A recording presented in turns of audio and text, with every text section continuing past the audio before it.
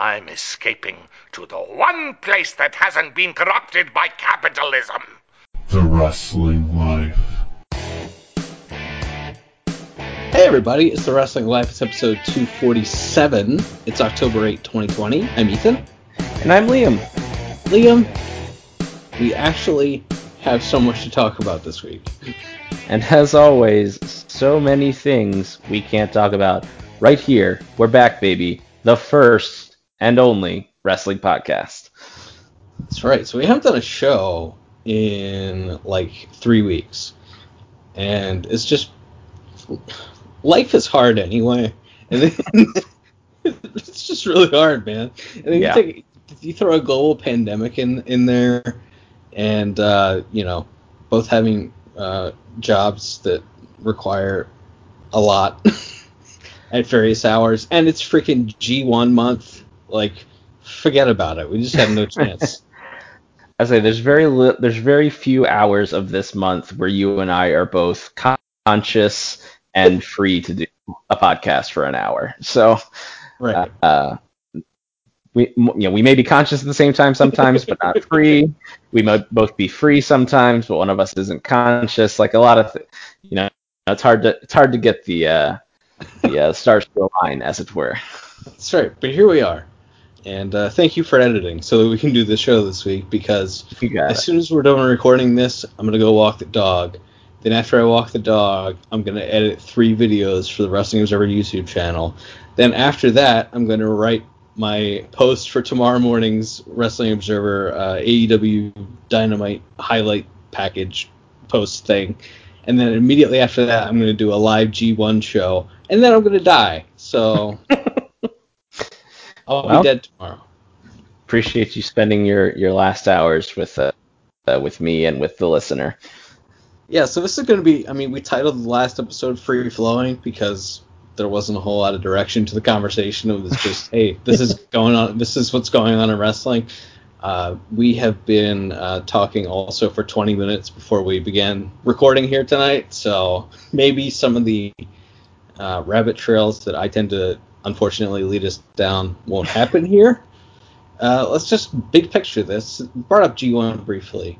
I don't think this G1's touching last year in terms of match quality or anything, but the shows are generally very palatable. How much New Japan are you watching these days? I haven't seen a ton, I'll be honest with you. But what I have caught it has reaffirmed to me that, especially maybe because they get to have shows with fans, and they still have a lot of the best wrestlers in the world, and they're still putting on very good shows. I agree that this isn't necessarily, we're not getting the, a match of the year candidate every night this year, it appears, at least not from what I've seen, but you're still getting some good, well-rounded performances from a lot of guys. Like I've enjoyed what I've watched. I don't have a strong feeling other than that. Of course, my man's Taichi is clearly the MVP of the whole thing. I'm not gonna disagree. He sang to Jay White. He serenaded him. They had a very fun... See, the best part of G1, other than like the 3-minute Yano comedy matches, the best part are the heel versus heel battles. If they're in the same faction, sometimes it can get a little weird, but you get those matches where everybody's just trying to out-heel one another. Tremendous. Tremendous stuff. Jay White and Taichi. Taichi, an example of that. Yeah, I like that's. I mean, again, you'll get your all-time Matt classics when you have an Okada match or something in there, an Okada Jay White match with your classic dynamic. But yeah, when you can mix up the good guy versus good guy or bad guy versus bad guy matches, it does give it a fresh coat of paint, and it's something that New Japan is pretty good about staying away from for a lot of the year. Obviously, around Wrestle Kingdom time, you'll generally, who is, what alignment they have is less important. But yeah, it's been fun. Like I said, it's fun when I turn the shows on, which again is not every night, but when I watch it, I'm like, this is an easy to watch show. It's fun. There's good wrestling, And it's almost like a little less daunting this year when I don't have people or I'm not reading every night, well, that might be the new best match of the tournament. No, that was the new best match of the tournament. There were 3 match of the year candidates on one show, and you're like, then it starts to feel like homework at a certain point, and you're like, oh my god, got so much to watch. I feel a little less pressure, and I can kind of pick and choose what I like to watch a little bit more this year. That makes sense. Yeah, I'd say maybe we're like I think after tonight we'll be 2/3 of the way through.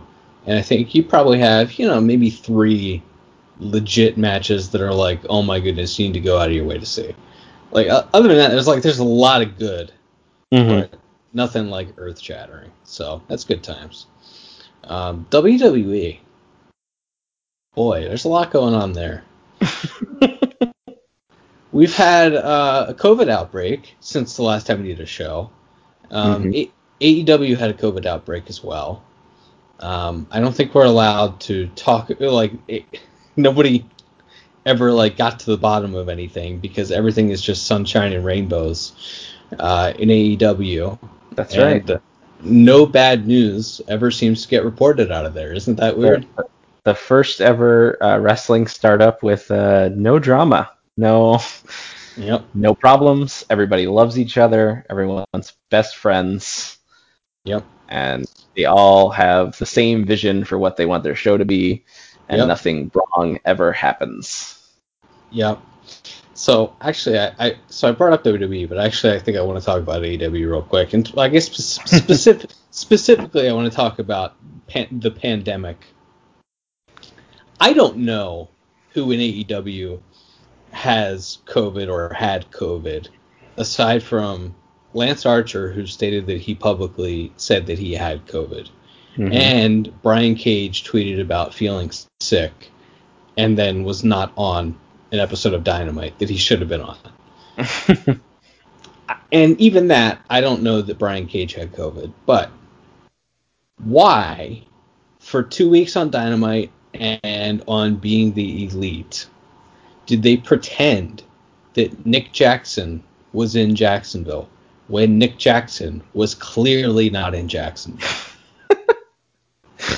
It's a great question, and it doesn't make a lot of sense because obviously, again, things happen, and again, like we've said, as long as you're not doing a bubble, we've seen this in other sports, we've seen this on movie sets, this outbreaks are going to happen, and if you're going to trudge along and do this, that's going to be part of this, and you as a company, need to be able to own that and go, hey, if this happens, we quarantine everybody, we send them home, and and obviously, look, if people don't want to have it put out in the public that they have it, that's between them and their doctor or whatever. Right. But again, to your point, if you just want to say they're at home or whatever, make up a reason. It's a fake show. Yeah. Say he missed his flight. Say the dastardly FTR canceled his flight, hacked into his U.S. Airways account and canceled his flight, and so only Matt made it. Make up a reason why he's not there. You don't have to. You don't have to say it's because he had COVID or because he's quarantined because he was around someone who had COVID. Whatever the reasoning, if they don't want to say that. But yeah, it was just, that was bizarre. It was such a weird decision to just pretend he was there. It was just this weird, to the point where I'm like, is this a bit? The first week when Tony Schiavone's like, oh, hey Nick, I see you back clearly in that dressing room. And it's what are they doing? I thought, I was waiting for the punchline of the sketch, and the sketch never had a punchline. Yeah, so either they think that we're idiots, or they're so deep and so funny that they're doing a bit, and as a weekly viewer Being the Elite, I don't think it's the latter. I think it's the former. I think they think we're dumb. Okay. Again, but when you have multiple, big time main event characters on your show, a guy who's about to get a world title match and whatever, and they either choose publicly to say they have it, or you make it clear they're off TV because of this reason, Like when John Moxley's wife had it and he had to quarantine for 2 weeks, they were clear as that's why. And again, if you don't want to get that specific with it, you could always make something up. But the it's just a weird decision to pretend someone's there. It's I can't let it go. I'll never be able to let it go. Well, so AEW had their 30 Years of Jericho show this week. Cody got the TNT title back. They have a big anniversary show on their 54th week of Dynamite next week. Like, what did they do? What did they do wrong? They somehow managed to make a mistake in everything they do, like doing an anniversary show on the 54th week of the promotion. But AEW has been plugging along. I didn't think they had a particularly strong in-ring show this week, and they've kind of been in this stretch where, because of people not being there for quarantine reasons or pandemic reasons or unknown reasons, there've been a few weird shows in a row. What do you think? How are you feeling about their direction right now? They're about a month out from their next pay-per-view. Yeah, I think and this doesn't just happen with them, but it's like when you're promoting two things at the same time, you're promoting this big anniversary show, but also building up for the pay-per-view. I think that always makes the shows feel a little disjointed. Yeah. So you're obviously, I mean, they announced a tournament for the world title, and the winner is getting a shot at the pay-per-view. Is that right? Or the finals are at the pay-per-view? The finals are at the pay-per-view. Okay. That was not clear to me. But again, I'll take the blame on that one. I'll say I was just not paying close enough attention. No, I watch the show every week. I write about the show every week. I write 2,000 words on the show every week, and I had to think about it. Okay, all right, that makes me feel a little bit better then. But so yeah, they're doing a world title tournament. I felt like they were getting some steam behind the Best Friends for a match with FTR, and then they're doing the title match on TV. I suppose they could do like the 20-minute draw and then set up a rematch with them on the pay-per-view, or you could pull the trigger on this Young Bucks match. But the way the Young Bucks thing has been going, it doesn't feel like that match is imminent to me. I don't feel like the fans, even your most hardcore AEW fans, would be. This doesn't feel like, oh, they're at a fever pitch. Like, we gotta see this Bucks FTR dream match right now. So it feels like maybe they should hold off on that a little while longer. Yeah, it feels like they're maybe waiting for fans to come back, like, in droves. Yeah, which, I mean, hey, it's Florida, so probably could have filled it up tonight if they wanted to. Yeah, like they announced full crowds for something in Florida today. I forget what it was. Do you remember? The governor said that the Miami Dolphins were cleared to have 65,000 people in their stadium. Insane the Dolphins said, yes, the Dolphins said they're keeping it to 13,000 because we don't want to kill 65,000 people. We just want to kill like 10,000, There you go. But yeah, that's yeah. So I guess, yeah, maybe they're holding off on that. So I guess that's to me is what has felt disjointed. It seems like they're continuing the Eddie Kingston and John Moxley thing. So I guess maybe Moxley beats Lance Archer next week, and then you jumpstart the Eddie Kingston stuff again, which I'm fine with because John Moxley and Eddie Kingston cutting promos on each other every week sounds like a whole heck of a lot of fun. Yeah, Eddie Kingston talking is tremendous. Like, his work is whatever a 39-year-old guy who's beat up and has worked a hard brawling style for years is. But his talking, Well, yeah, and I was thinking about that. It was like, even if they don't want to long-term go with him, like, let him just talk for Pentagon and let Pentagon be like one of your top guys, or Phoenix, or or pick somebody and let him be the talker for them. Let him be the MVP of this group, and just let him talk up the guys who can still go. But Yeah, that sounds like fun. Overall, like I said, I think the shows are mostly fine. I thought the dog collar match was a great bloody brawl. And I thought that was I don't know that like that feud felt like it was ready for this big giant bloody brawl, because obviously I mean like it feels like a whirlwind where Cody got beat in 5 minutes and then he Right. left TV. And I know like they beat him up and they like took him off the shredder and they beat up Arn and Anna Jay and Brandy had their thing. So I guess it has been building, and then in the meantime, like Brody beat Dustin and whatever. So I guess it's been like 8 weeks or whatever, but I don't know, maybe just because all these COVID shows kind of start to run together at some point.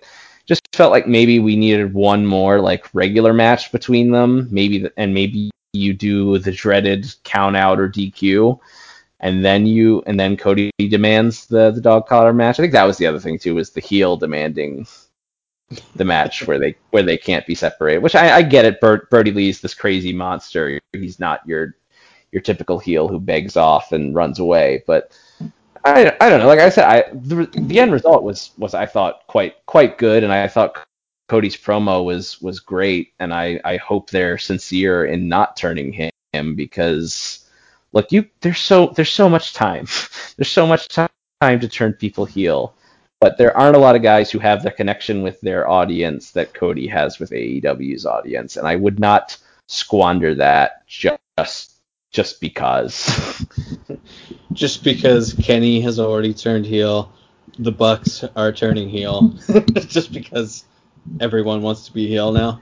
Right. Don't do it. Like, there's so much time. There's many years to come where Cody can be a heel, I'm sure. But right now, people love him. He is he's a good, sincere white meat babyface. And like, just keep it that way, man. I mean, get rid of Arn Anderson, please. But anything else, like, I don't have a problem with Arn Anderson. That stupid play sheet. I hate it. It's so dumb. It's pretty bad. It is pretty bad. I like it. I like the drive-by on an innocent bystander. But yeah, no, I think I'm giving it's a compliment sandwich. I like Cody.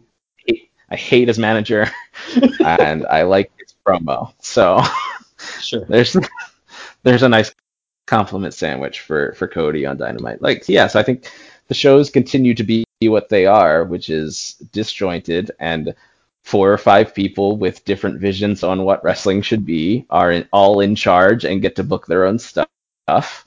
Yep. And the result is a show where you have a 1980s NWO blood brawl, NWA blood brawl. On the same show, you have Jericho wrestling Luther.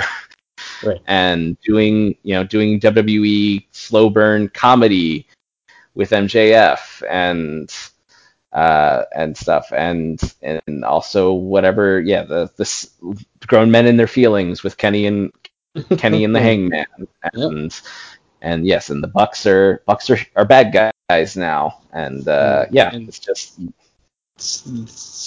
two people from the women's division, and we're going to send them out there at 9:30 and have them have a 1999 WWF women's division match. You got 2 minutes, and the crowd just watched a 25-minute bloody brawl. Good luck. Yep, and we're going to put a commercial break in the middle of the match, too. Yep. Great idea. It feels like a self-fulfilling prophecy to go, why aren't there more women on the show? Well, the women aren't over. People tune out when they're not in there.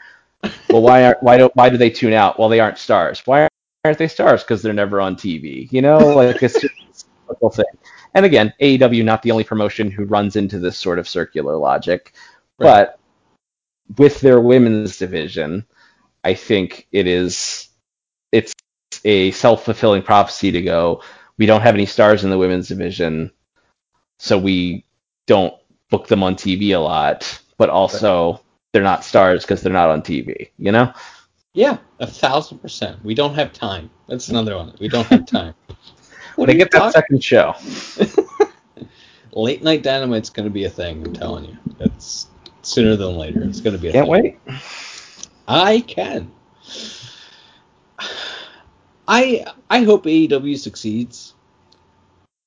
I just don't hear anyone else with any kind of platform talking about all of these, to me, glaring issues with the product every week. There's a lot of good there. The in-ring is good. Often, very often, it's very, very good. But there are these glaring issues. Yeah, and I think I don't know if that's, I'd get up on the soapbox of the culture wars or whatever, but it's hard to talk about anything on the internet and say what you just said, which is that there is good things on the show.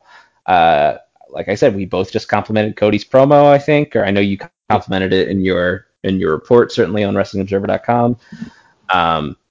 There's things to like. The in-ring can be very good. That being said, to point out that yes, sometimes the shows feel very disjointed. Yes, sometimes there seems to be very weird decisions being made by management. Yes, they don't seem to have many priorities when it comes to booking a women's division. Like, these are all things, they can all be true, guys. We don't have to go these three things, so AEW is all bad, or these three things, AEW is all good. Like, it's a company run by the son of a billionaire with a lot of interesting, opinionated people in charge.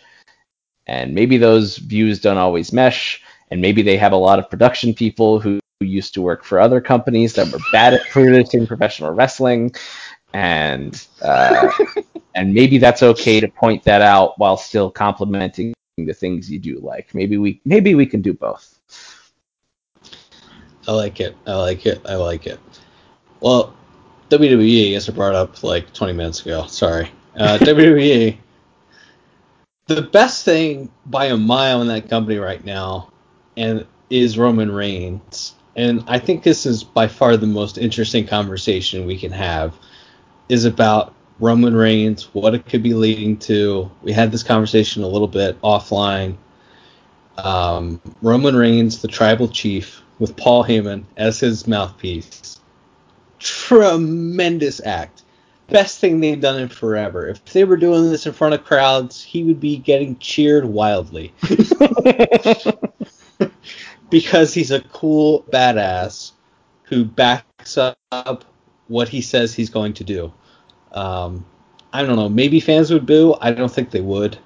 I just think it's the best thing they've ever done with him, since the Shield, at least. It's the best thing in the company right now.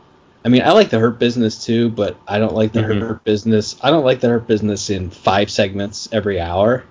I don't like seeing them beat Ricochet 12 times a show. They beat Ricochet, Apollo Crews, and for weeks it was Cedric. To round out the trio there, but then Cedric turned. So. Right, and then it looked like it was going to be Ali, but now he's moved on to other things as well. So we need to get a new third guy for the Hurt Business to beat up. Yeah. So Roman's the best thing in the company by a mile. He and Jey Uso had a good match on the last pay-per-view.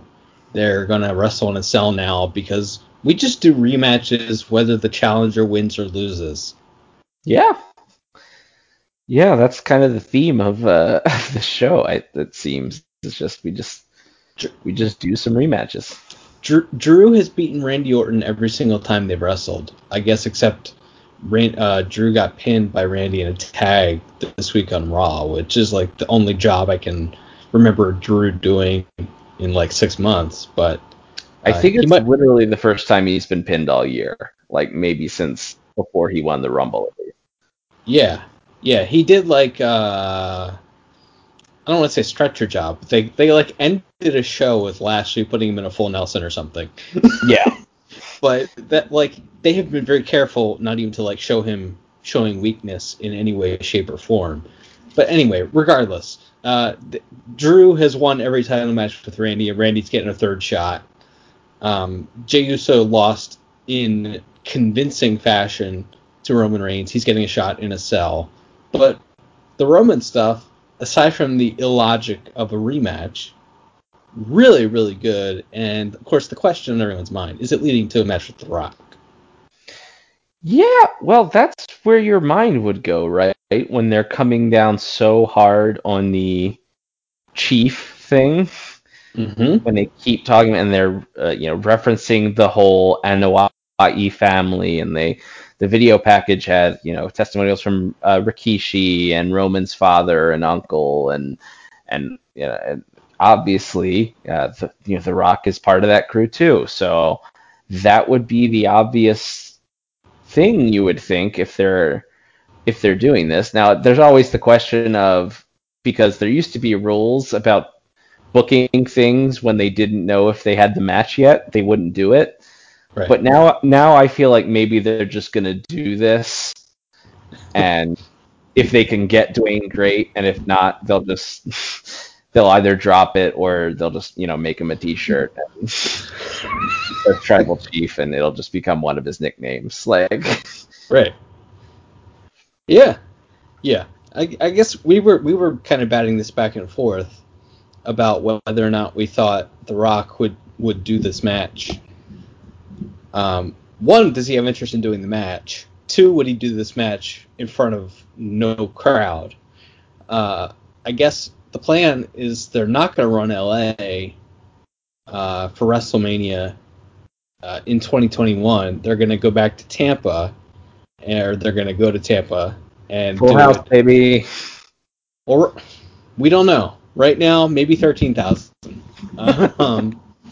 But my take, and this is, I don't know anything, obviously. I did not think that no fans would be a barrier to The Rock, but you seem to think otherwise, and Dave Meltzer wrote in The Observer, and he's pretty friendly with The Rock, Same. that yeah, he wrote that he didn't think that The Rock would do the match without fans.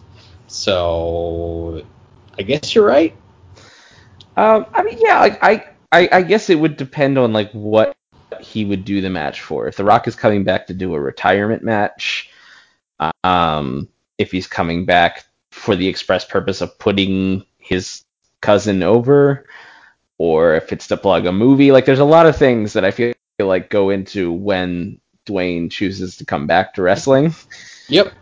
Depending on what he has to sell or Yep. what he's got going on in his life. Yep. So I think that would probably factor into it more than. But my thought is, the thing to me that I think he loves about wrestling when he goes back is arenas full of people chanting his name. And if it's 9,000 people in a 60,000 seat building, I don't know if I see. My thought was like, I just can't imagine what could be and would quite possibly be Dwayne Johnson's final ever wrestling match taking place in anything other than a packed arena or a packed stadium with, a fake number announced as 80,000 people or whatever. Like I can't picture it again unless he's doing it for other reasons. But if he's doing this as his last hurrah in wrestling, I feel like he would want the crowd there for that. Again, this is me trying to psychoanalyze a man that I'm not like. I don't know that the person Dwayne Johnson exists anymore. Like, I'm not so confident he hasn't just been replaced by like a smiling PR robot at this point. It's really funny. Like when we were having this discussion offline, I was like, well, one, I believe that The Rock is very calculated in every single thing that he does, and to the point that when he comes back to wrestling and he does a deal with Rusev and Lana, it's because he wanted to work with Lana, or his agent wanted to sign Lana. When he came back on and did the thing on the first SmackDown on Fox last year, he did a skit with Becky Lynch like a week after or a week before Becky Lynch signed with his agent. Like if he's gonna do one more match,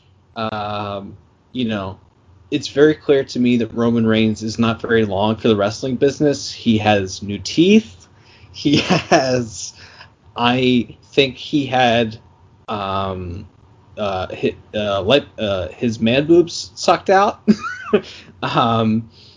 I think like he is preparing, as well he should, for life after wrestling, and has already done a movie with Dwayne, and like for a zillion reasons, The Rock versus Roman Reigns makes sense. Mm-hmm. There is the part of me that's like, well, The Rock did come back and put John Cena over, and After beating him. true. I still think that he did that for altruistic reasons. Like, maybe he came back to wrestling because he wanted to sell action movies, but I think that putting John Cena over in the end was altruistic. He did the right thing, right? He did the old school thing. Right. He put the new guy, who at that point was not anywhere resembling the new guy, over on his way out, quote unquote. Right. And it's not like, I think Cena is doing a production now, like 7 years later, with The Rock's production company, but it's not like, they were going to work together ever, again. Right. Anyway, so all this to say, it seems like they're building something to with Roman and The Rock. It makes sense, and they might or might not do it, and they might or might not know whether or not they're going to do it. Yeah, I think that's sort of the fun part, because obviously I would imagine you have your failsafe in place. You could always go to a Daniel Bryan or I don't know, Jeff Hardy or somebody. Like, it doesn't have, if you can find other big names, or Edge, I don't know, like, who you can put him with anybody if you can't get Dwayne. But yeah, it would seem, based on the language and the very deliberate way that they have been pushing the tribal chief stuff, that would certainly seem to me to signal that they want they want Dwayne. I don't know if they know whether or not they've got him yet or not, though. Right. Hey, we're getting Sasha Banks and Bailey on TV this week on SmackDown. Oh, that's fun. Yeah, right before Hell in a Cell, so they'll probably do no finish, and then I would hope that match is going to be in a cell. They made me wait. They made me wait 5 years to properly do it. Like, they've done it a couple times on TV and in like throwaways, but to properly do this feud, they made me wait 5 years. I think what would be funny, and which is of course what I'm rooting for, is the funniest option. Right. Would be they do like a count out finish, and then Sasha demands a strap match. And then they do a match, and it's the Four Corners strap match. It's not even like, each other with the strap. It's whoever touches four posts wins. I think that would be the funniest. I'm just trying to think of the lamest stipulation they could give it when they are probably wrestling on a Hell in a Cell show.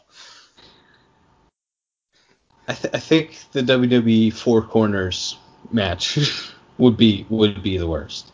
But no, I mean that seems tailor made for it, right? It's like 5 years in the making, and Bailey gave her this heinous, brutal beatdown like 2 times, and then Sasha came back wanting revenge. So like, it seems like it's made. That's like actually a match I could see them putting in a cell, even if they weren't just, it's October, it's time to do a cell match, Right. Yeah, you would think, but you just never know. The rest of WWE, main roster at least, has been, as we kind of alluded to, repetitive booking. I don't know how much of this is pandemic related or not, but a lot of Apollo Crews has only wrestled people from the Hurt Business for his last 15 straight matches, or whatever the number is. Yeah, it's like since June or something. Yeah. Angel Garza and Andrade have been wrestling the Street Profits for 6 months or 7 months. Asuka's wrestling Zelina Vega for some reason. not a whole lot of good stuff on the main roster right now, which is why I'm glad we got to spend 8 minutes rambling about The Rock and Roman Reigns. Yeah, I mean they're trying some stuff. There's a draft coming up, but Ugh. also people just get traded all the time or just show up on the other shows. So what does the draft really mean? But Right. Also, Raw Underground has seemingly ceased after 4 Best weeks. news ever. Yeah, Best news ever. just thinking about that big dummy Shane. He was just so happy to get back on TV. He'd just do anything for Dad. And Yeah. Yep. after 4 weeks, it seems the finale of it was Braun Strowman went there and beat everyone up, and then he decided to fight Keith Lee in the regular wrestling ring now. Yeah. And so, yeah, that's it. And now the extras that were in Raw Underground are getting beaten in track and field meets by Bianca Belair. So, Right. Do we really need a bunch more? Can we just put Bianca Belair on TV and let her be Bianca Belair? Like, I don't hate these vignettes. I think they're really good, actually. But can we just, like, what are we waiting for? could we maybe have done these when 6 months ago when she debuted on the main roster instead of debuting her, having her be in the Street Profits corner for like 3 weeks and then never being on television again? Yes. Amazing. Kyle O'Reilly and Finn Balor apparently had a great match at NXT TakeOver. I haven't seen it yet. I'd read that Finn broke his jaw in 2 places, so that sucks for him. But did you see TakeOver? What did you think of it? I saw some of it. Yeah, it was I liked that main event a lot. Much as I am a fan of Uncle John Gargano and the Adam Cole and Tommaso Ciampa school of 70,000 near falls and ref bumps, and we go 55 minutes every time, no matter what. The Shawn Michaels school, if you will. They worked a Bret Hart main event. Like, they worked a completely different style main event than what the NXT main events have been for like the last 5 years. And again, not saying one is better or worse than the other, but it was refreshing. They worked it around body parts. They did a lot of holds because Kyle is an MMA guy, and there's a lot of like selling of his ribs and Finn's knee and arm and everything. And it's one of those things where like I never once believed Kyle O'Reilly was going to win the belt, but it was still a very good match. They told a good story. Kind of reminded me of like Brett and 1-2-3 Kid or something, where it's like, well, you don't really believe that the challengers has a chance here, but they did enough where it still felt like a good competitive match. And then the end of the show was Ridge Holland, a tall man. That's all I know about him. Apparently having laid out Adam Cole, and then tonight on NXT, Ridge Holland appeared to have broken his ankle. So that brand is cursed. Here's what I know about Ridge Holland. They're very high on him.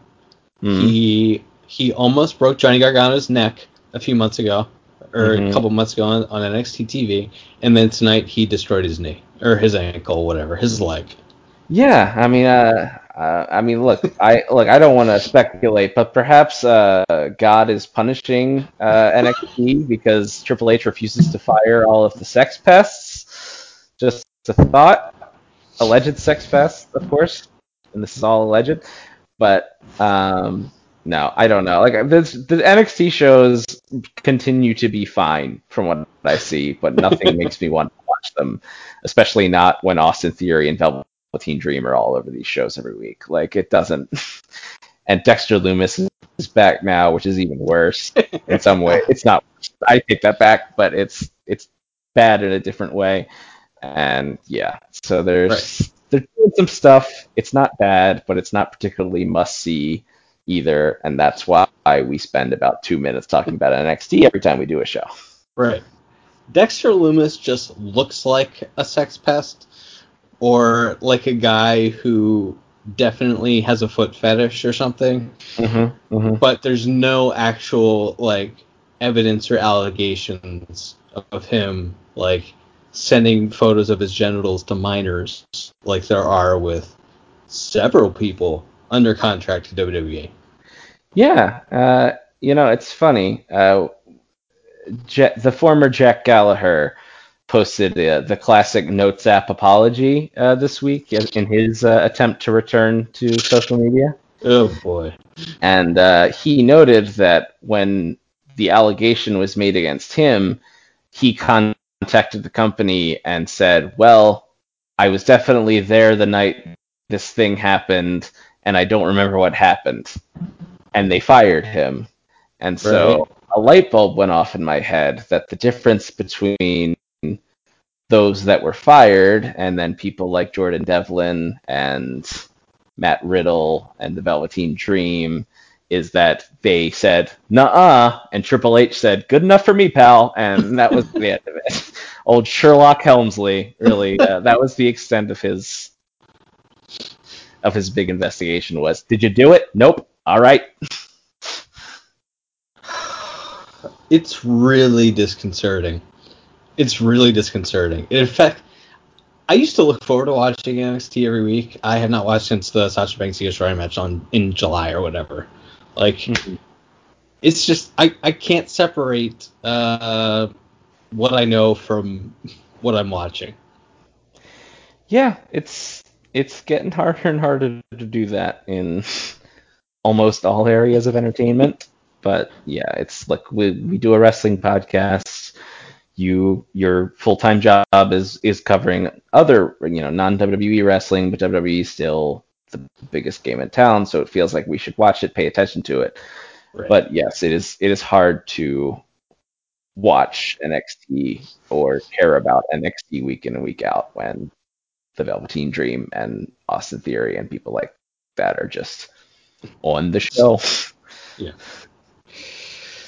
All right, I gotta go walk the dog. Is there anything else you want to talk about? I guess the only other thing to mention is the New Japan's president getting fired or leaving, and then Hiroshi Tanahashi showing up on AEW the same week.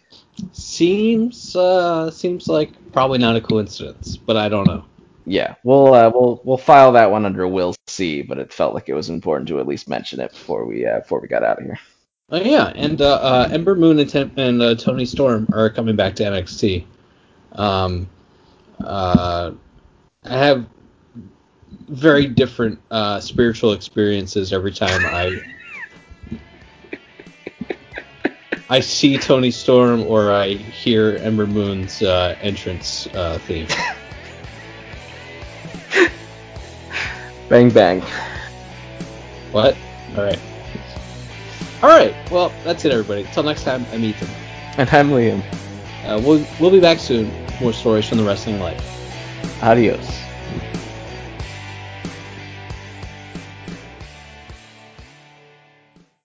Thanks for listening. Don't forget to leave us a 5-star review on Apple Podcasts. Now, here are this week's bonus features.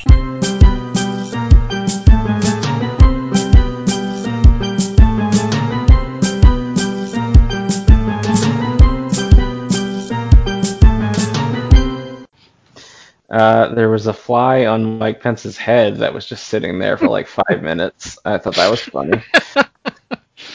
All right, cool. I thought the presidential debate was bad. I don't. I can't see that being something that would convince anyone. First of all, people that are what has to be a minuscule amount of people who are likely to vote but have not yet decided and are likely to vote for one of the two major party candidates but has yet to decide.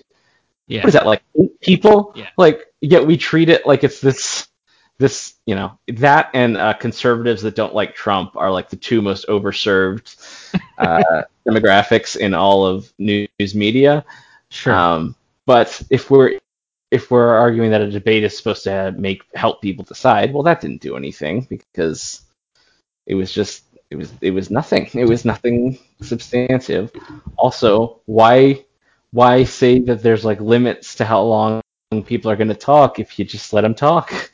Like, why are we not cutting mics? Why are we not doing this stuff? Like, yeah. Like Yeah, when that's really and dumb. the moderators always like, well, the both parties agreed to these. Well, make a provision where when your time is up, your mic goes off, and you can request an extra 30 seconds or whatever, and the moderator can grant it at their discretion. Otherwise, your mic goes off when your time is up. That seems like that would be helpful to everyone, but I don't know. Maybe that's not the point. Maybe it's not the point to be helpful to anyone. That's well, but to me, I watched like the last half hour of the debate, and then was just watching some of the post game like on CNN, and the thing that struck me, that has always struck me about how the media reacts to Trump, and it's like, I'm talking like, your average run of the mill center left media. Mm-hmm. The thing they hate most about him is that he's mean. Yeah, 100%. Right? He's mean, and he's ill-mannered. Yes. And really, that's what they hate the most about him. Oh, I mean, yeah, that's what never Trump conservatives hate about him, and it's what most liberals hate about him. It's not, it's not the children getting separated at the Right. border. Right. It's not him openly talking about how he wants his supporters to go to the polls and make Right. sure, quote, nothing's going on. Like, it's Right. not him openly asking nut jobs with guns to go stalk out polling places. Right. Or his refusal to disavow white supremacists. It's really just that he's mean and loud. And in actuality, not only is that the least threatening or damaging thing about him, it's like objectively the most entertaining. Oh, without a doubt. Like it's probably his complete disdain for everyone is like, that's one of his better qualities. Like, Right. as far as how he treats the media and how Right. his refusal to play the game with, Right. there's a reason that he walked into captain of the debate team Ted Cruz primary and mopped the floor with him and Jeb Bush and all these other people who have been in politics for 20 years. It's because they're all dorky little nerds who think like there were rules to this stuff, and he just went up there and said, I'll kill the people you want me that you don't like. Right. Right. Here's the other thing too. Here is like I think Sleepy Joe is gonna win. I mean, obviously he's obviously the much less evil of two evils. Sure. But I hope he wins. But to me, just like if they had nominated specifically Bernie, like anybody that could go toe to toe with like a soundboard is basically what you're debating. You're not debating a human being. It's like you're debating the YouTube comment section or something like. Right. But anyway, if they had nominated anyone with a pulse, I feel like this thing would be a landslide, and I'm not convinced it's going to be a landslide. Yeah, and like I think a landslide is like the only way that there isn't like violence in some way, whether it's Trump declares victory prematurely and there's left demonstrations, or it's a Roger Stone organized Proud Boys riot where they're trying to prevent recounts, like the Brooks Brothers riot in 2000.